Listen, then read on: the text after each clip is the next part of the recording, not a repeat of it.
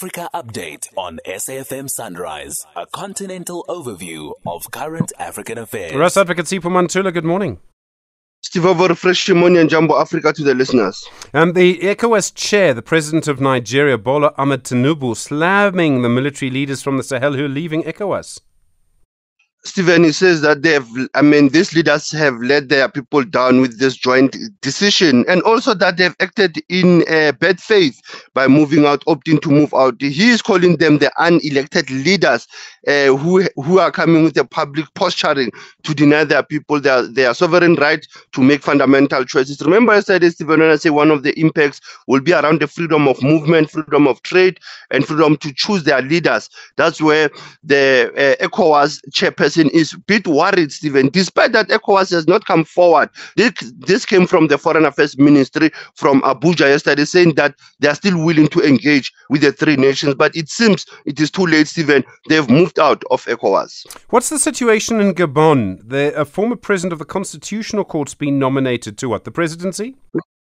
Yes, Stephen. Remember that he has been the president of the Constitutional Court since it was created in 1991. We're talking of Marie Madeleine Mborantsuo. This woman, Stephen, was close to Ali Bongo's family. Now, when he was reappointed or renominated by the coup leader, General Brice Oligui Nguema, it has caused tension within within the government circles and within the public about giving honorary president of the Concord to Marie Madeleine Mborantsuo. Remember that, as you know, that Gabon also came out from the coup, so others are saying the General Brice Nguema is still loyal to the Bongo family.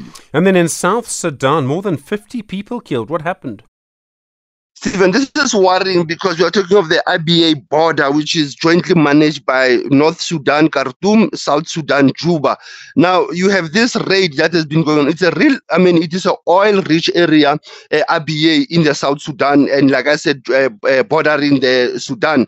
Now, you have the two peacekeepers of the UN, one being Ghanaian, who were killed over this weekend, and now they've imposed a curfew from the UN peacekeeping mission in South Sudan. Worrying, Stephen, because South Sudan has to go for the elections this year towards the end of the year, and this conflict erupted as early as 2013. Until now, you still have this fighting over the borderlands between the South Sudan and the North Sudan around the natural resources. And then in Zimbabwe, Nelson Chamisa, he's resigned as leader of the CCC, the Citizens Coalition for Change. Now he gets death threats. Stephen, he went on a Twitter streets claiming that there are people who are threatening him. Remember, on his 13-page letter, he cited 84 reasons about his moving out of the CCC. But now others are saying that he wants to accuse the governing party for being the ones who are threatening his life. But the police are saying they're not even aware of the death threats.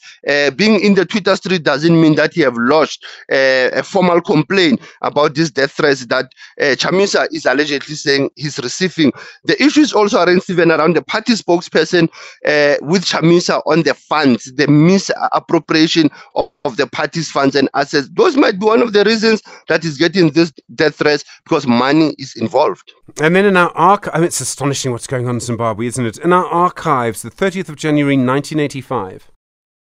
Taking you back to our archives for 30 years also of the democracy, Stephen, we should not forget what happened 39 years ago when the then High Court in Pretoria ordered the Medical and Dental Council to hold an inquiry into the conduct of the two doctors who treated Stephen Biko for 5 days before he died. So this was important because it's around the medical negligence, or was it a planned death to kill this leader, since he was arrested in August 1977 and only killed on the 12th of September. Important for medical ethics vis-a-vis also the medical negligence vis-a-vis with political assassination of African young leaders. Asante Sana SG, as was still leading the conversation SAFM. Russ Advocate Sipho Mantula, thank you very much indeed. Really do appreciate it. And of course, back tomorrow, more news from our continent through the day here on SAFM.